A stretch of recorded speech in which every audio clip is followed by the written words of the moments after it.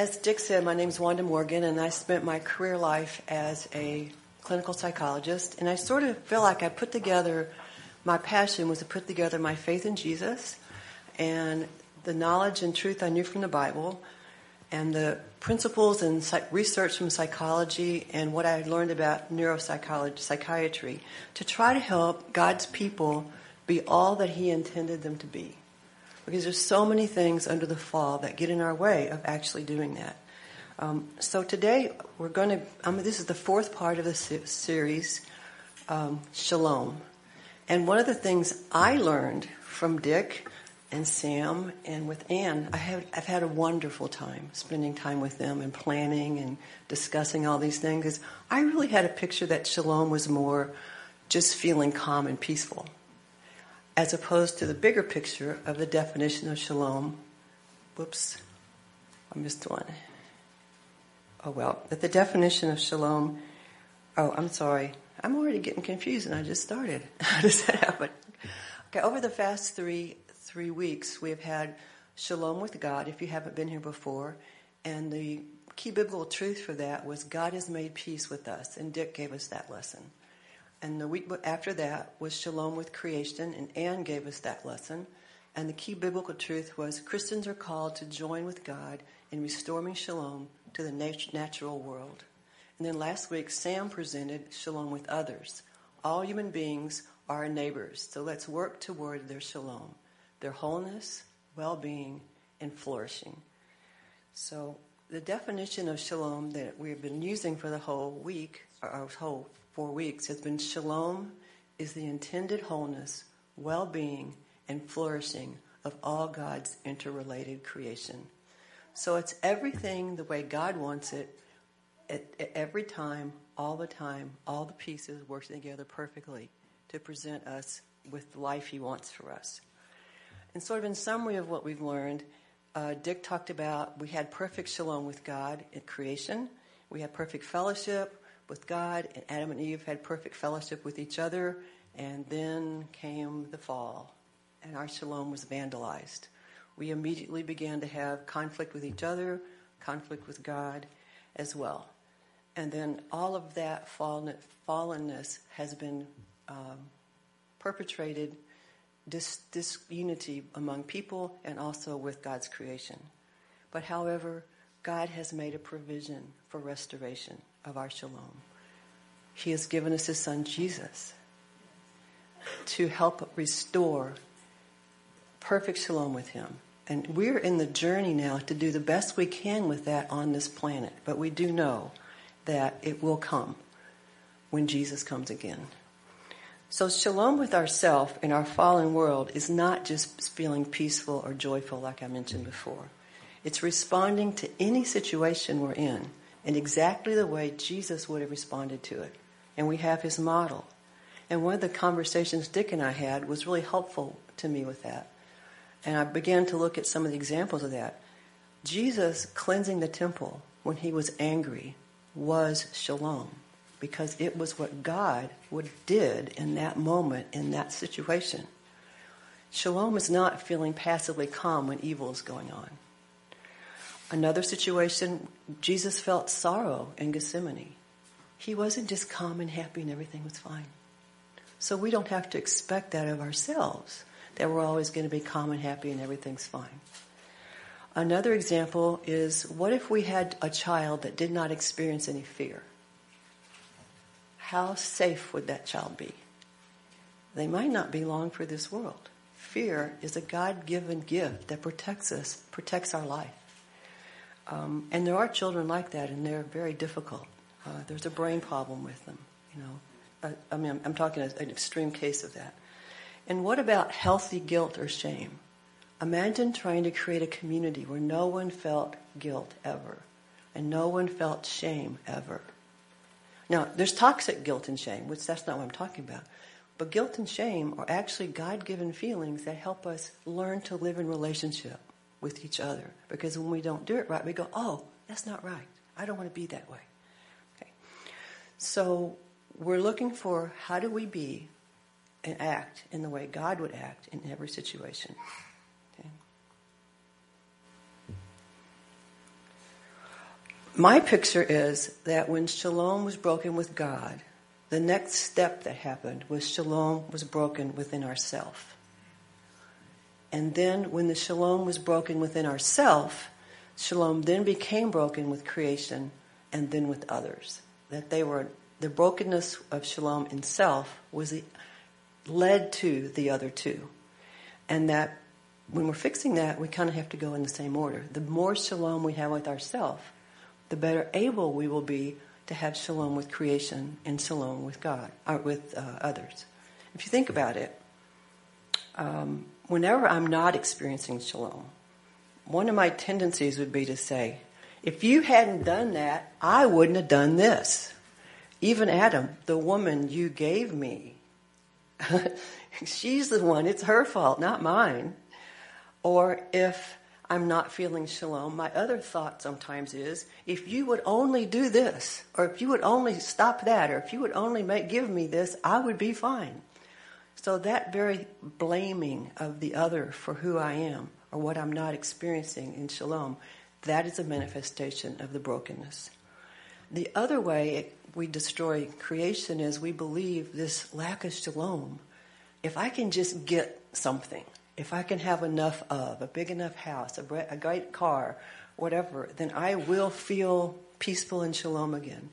So we then destroy the resources trying to gain the money or whatever we want to be able to fix this inside. So that's kind of been my picture of the kind of chain reaction that we have. So to look at all of this, how do we really come to know deeply that the truth is you and creation are really my gifts to enjoy. And the more I use my energy and my resources to bless you, the more blessed I'm going to be, the more shalom I'm going to have. So I thought I wanted to look at the three parts. They're kind of the general, in philosophy, the three parts of the human being, which we generally see as our body, our soul, and our spirit. And this is talked about in 1 Thessalonians 5:23. And how we're not going to talk too much about the spirit today because we learn about how to help our spirit grow in services in church and Bible studies regularly. We're going to focus more on the body and the soul today. But we are a triune being, and we need to look at each one of those individually. So the body is your physical self, your flesh and blood, your arms and legs and all the organs of your body. And your soul is generally thought of as your will. I get to choose. God has given us free will. We are not robots. My thinking and my emotions. And then the spirit is obviously the eternal part of us that will live forever in heaven with God. And they all interact with each other. They are not independent. What happens in our body affects our emotions. What happens in our spirit affects our body. Okay. So let's look first at our emotion, at how our emotional and physical bodies go together. What happens in our body affects what happens in our emotions and our mind. And what happens in our mind affects our body. Like when we have a lot of stress, our emotions aren't going so well. And some basic assumptions first.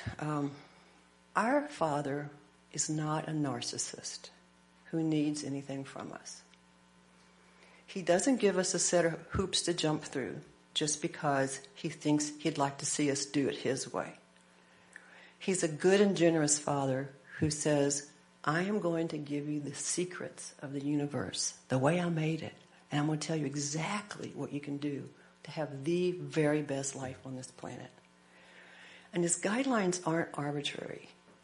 An example that I use, if my son came to me, he's 10 or 12 years old, and he goes, Mom, can I go swimming in the lake? Sure, you can go swimming in the lake. However, I want you to clean your room first.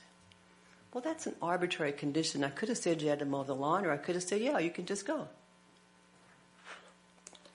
But what if I look at him and I say, yeah, honey, you can go swimming, but you got to take those bricks out of your pocket first.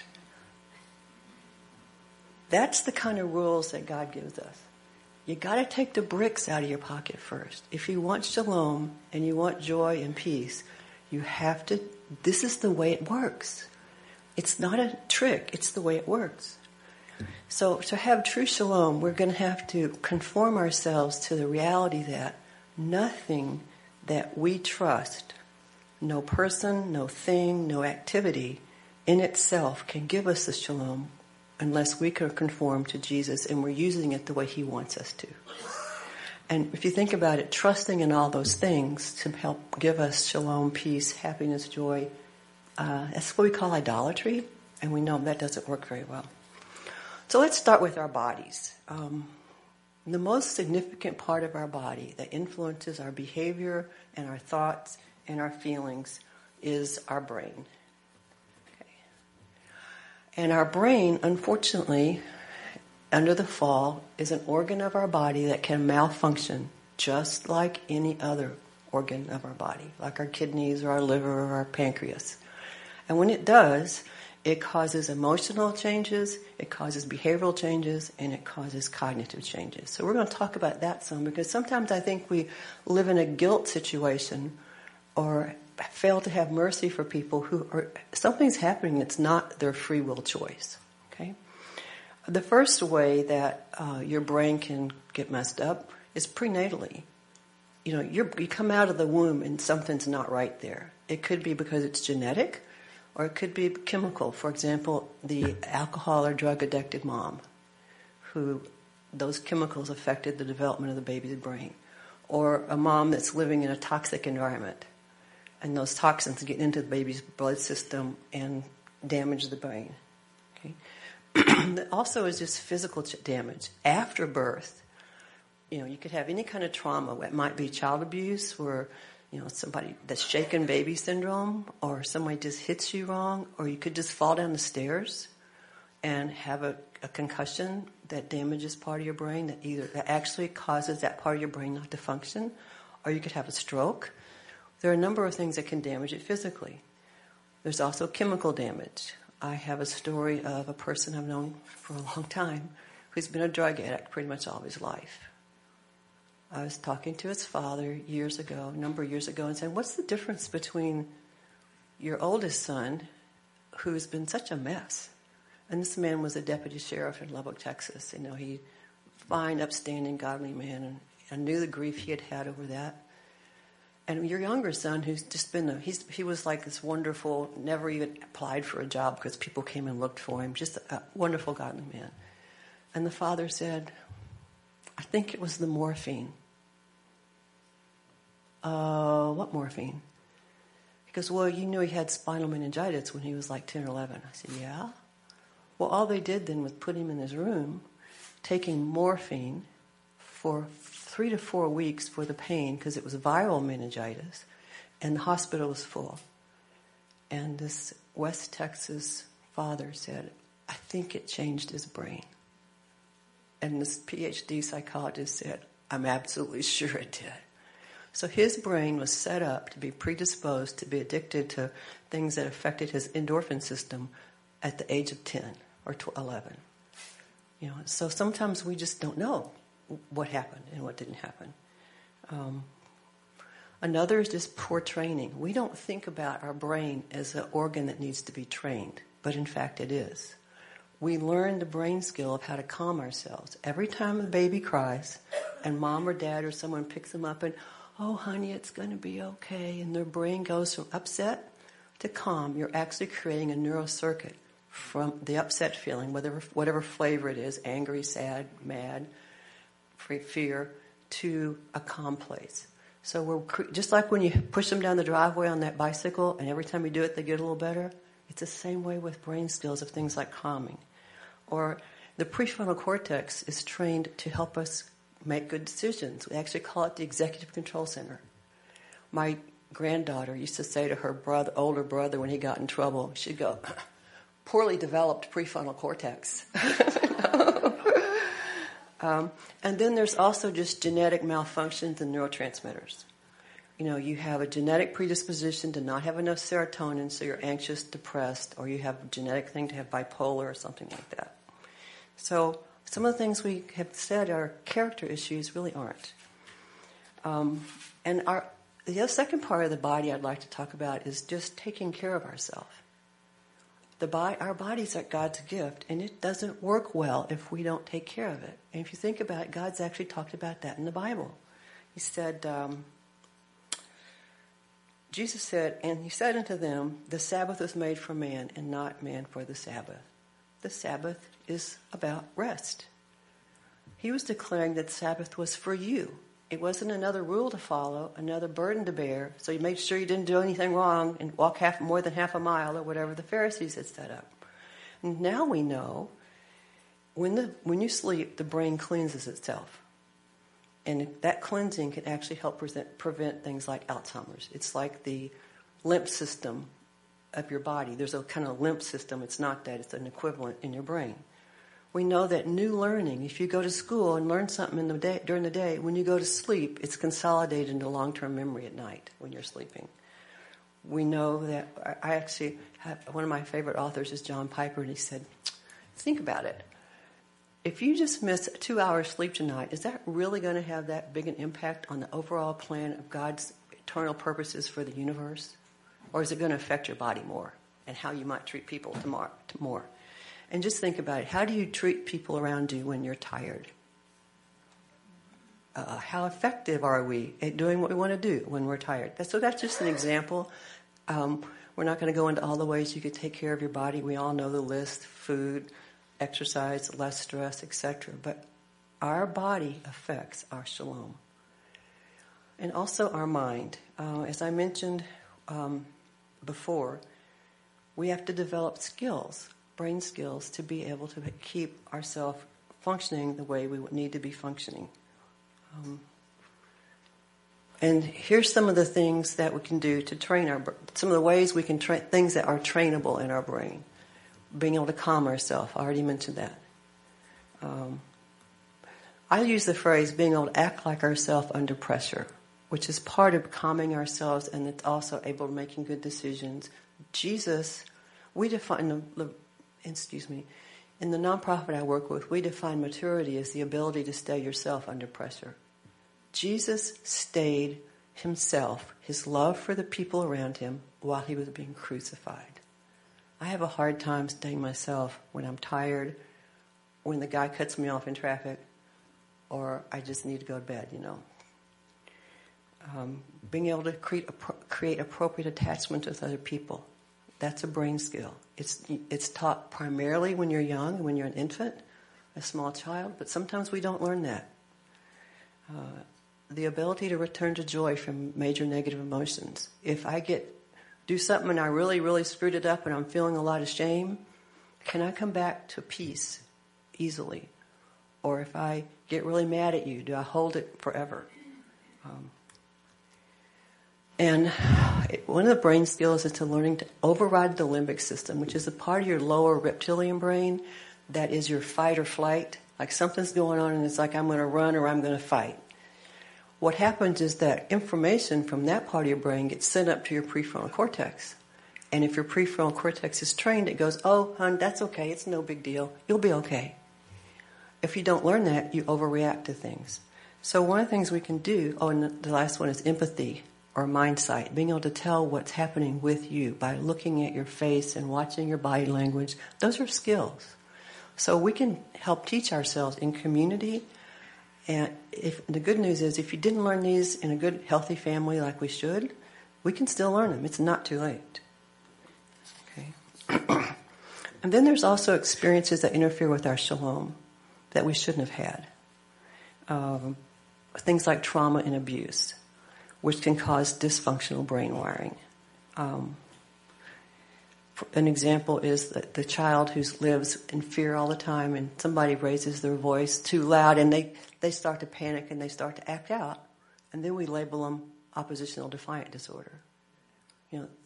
Somebody got hit when that tone of voice happened in their house, and so they're panicking, but they're not cooperating with the teacher, so that's another example. Or just poorly developed attachment. But those are things that we can work on and change. Some solutions to those would be things like healing prayer. Of course, I'm a psychologist. Therapy. And also becoming a part of a healthy emotional community. And I am so pleased that this is one of the healthiest, emotional, caring, mature congregations I've ever been part of. Good brain skills and maturity skills rub off. We learn to act like our people. And I'm just excited about that. And Jesus gave us some other things about shalom. Things we might sound a little more like rules. Some of the do's example, he said, I told you these things so that in me you may have peace. So some examples of some do's: forgiveness. I mean, we think of these as the rules, but what happens when you don't forgive people? Unforgiveness is how we punish ourselves for what someone else did to us. Somebody had that on Facebook the other day. In another scripture, remembering the words the Lord himself said, it is more blessed to give than to receive. It requires cognitive and emotional maturity to have joy when you're giving. 2-year-olds don't do that very well, and that's normal. But when we become an adult, we can actually experience more joy giving it all to someone that we love and care about. Another one, Colossians 3:15. Let the peace of Christ rule in your hearts. As members of the body, you are called to peace, and be thankful. We now know that gratitude or appreciation or thankfulness creates serotonin in our brain while you're doing it. Serotonin is a neurotransmitter you don't have enough of when you're depressed and sometimes when you're anxious. So if we learn to practice appreciation, we create better brain skill or better brain conditions. Go think, we had a God who said, worship me. What's worship? It's appreciating God. Be thankful at all times. He was a pretty good neuroscientist, I think. But that was for us, not the narcissist who needs us to bow down and say, oh, you're so good. It's the godly, loving Father who says, this is best for you. And some examples, we've got lots of examples of don'ts. I mean, we can read all kinds of scriptures, but things like hatred, discord, jealousy, fits of rage, selfish ambition, dissensions, factions, envy, all that's in Galatians.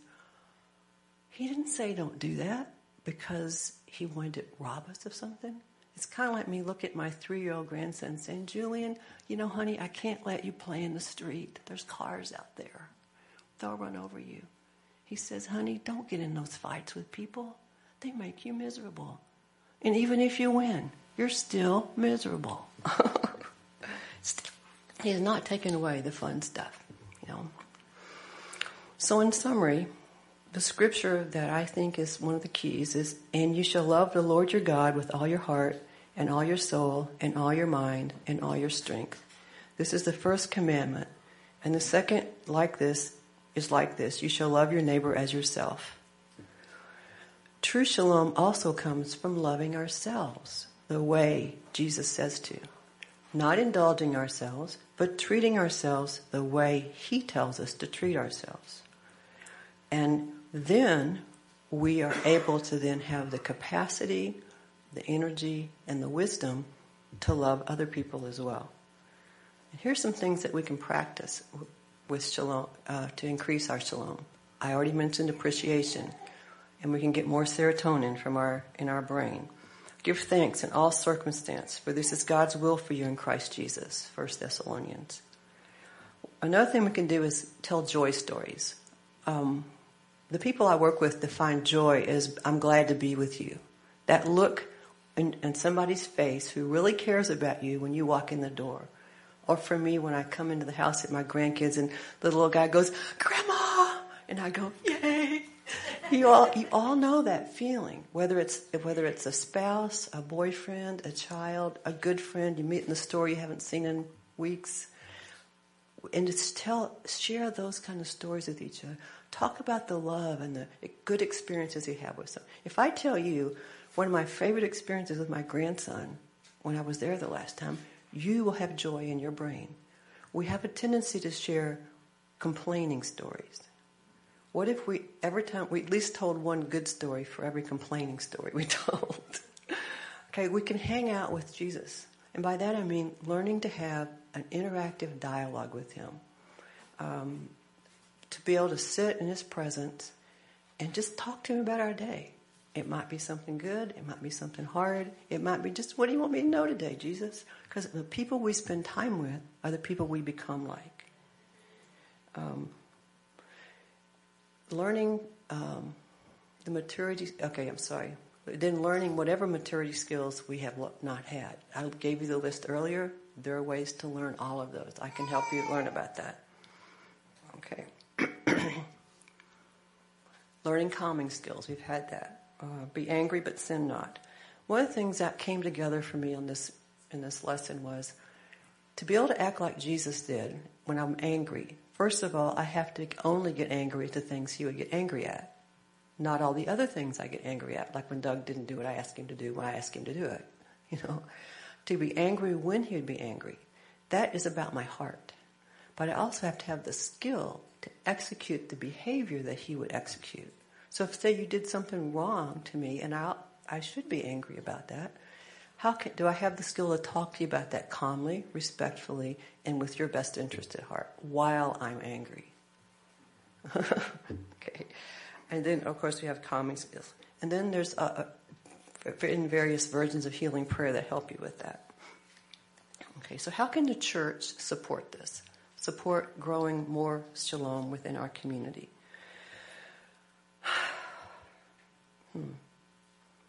I believe the most important thing is for us to be more and more transformed to being like Jesus. It's not, we can be obedient because we say, oh, I should not do that, I'm not going to do it. Or, oh, I should go do that, okay, I'll go do it. But that doesn't bring shalom. But as we move toward being transformed to being like Jesus, when we are like him, we will naturally do the things he does. And we will experience the shalom from it because it's what he would do. Let me just give you a simple example. It's one I gave Dick. If I was walking through the airport and you were in front of me and you dropped your cell phone or your wallet, I would instantaneously speed up, grab it, call you and say, hey, you dropped this. I wouldn't think about it. I wouldn't assess, well, maybe he's got a good American Express card in there I might be able to use, or maybe I could give the cell phone to my friend. There would be not a second of any of that kind of thought, because that place in my life is transformed like Jesus. I believe that's what Jesus would do. So as we look at what we're not doing so well, how do we allow Jesus to transform us, to spend time with him and spend time with people who are like Jesus in that way, to learn to be like him? And I do think that I just love the scripture that Doug read, and thanks for reading the whole thing. I love that. Now the Lord is the Spirit, and where the Spirit of the Lord is, there's freedom. And we who all with unveiled faces contemplate the Lord's glory are being transformed into his image with ever-increasing glory, which comes from the Lord, who is the Spirit. Being transformed. Now, we can work harder at being transformed, and that will bear fruit if we're doing it in cooperation with Jesus. But if we just work harder to follow the rules, we're not going to get much more joy from that. We're not going to have shalom from just being rule followers. Shalom is about relationship, and all the relationships between you and God, you and yourself, you and others being in the place it's supposed to be. You can do the right thing, but not have it coming from the place that's like Jesus. It will not satisfy you. It will not give you shalom, and it will not bring you joy.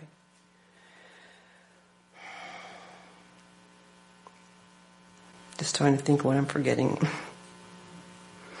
So if we can focus on guiding people into spending more actual time with Jesus, not just learning about him, but being with him and becoming like him, and to spend more time with each other and learning from each other the ways we have mature people who know. There are people here that have maturity skills I don't have. If I spend more time with them, I'll be more like them. And I did make a handout that's in the foyer.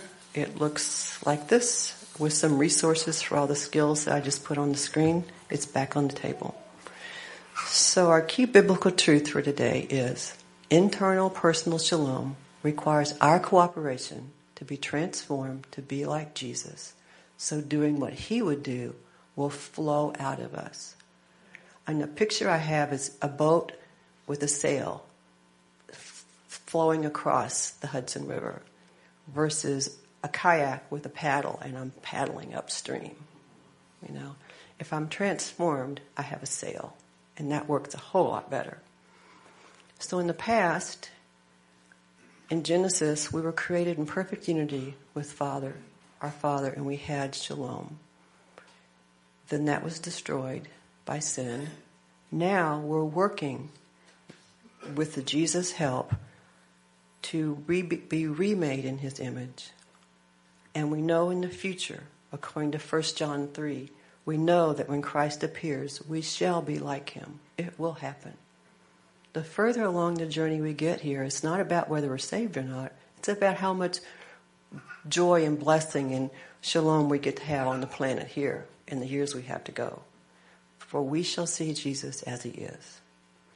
So I'd like each of you to take just a minute and just kind of connect with the Lord and ask Him, is there something He wants you to think about for yourself from the things that I've shared?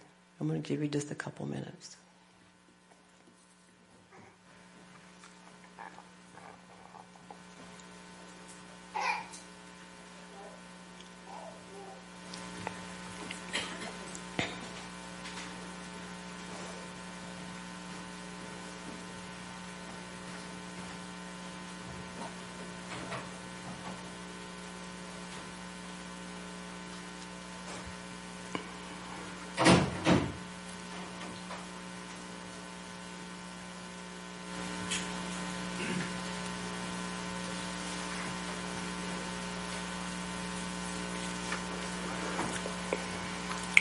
Lord, we invite You to show us what our next step is.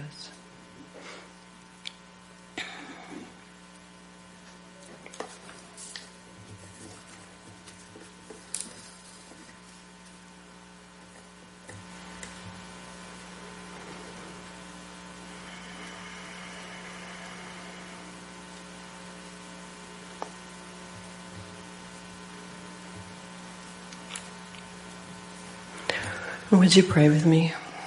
Lord, I thank You that You created us for shalom. And when we broke it, You made a way to bring us back to You.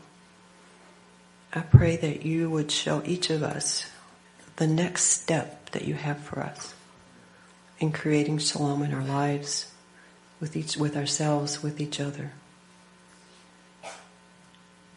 Give us eyes to see what our life could be like Your way in the areas that it's not Your way now. Help us see what we're working to create, to enjoy, to be blessed by. And Lord, we choose to cooperate with Your plan and Your purpose to create shalom in our lives. We choose to trust You that what You're doing is best. And we give You permission to give us experiences, relationships, some of which might not even feel good at the time, to move us more and more to be like You.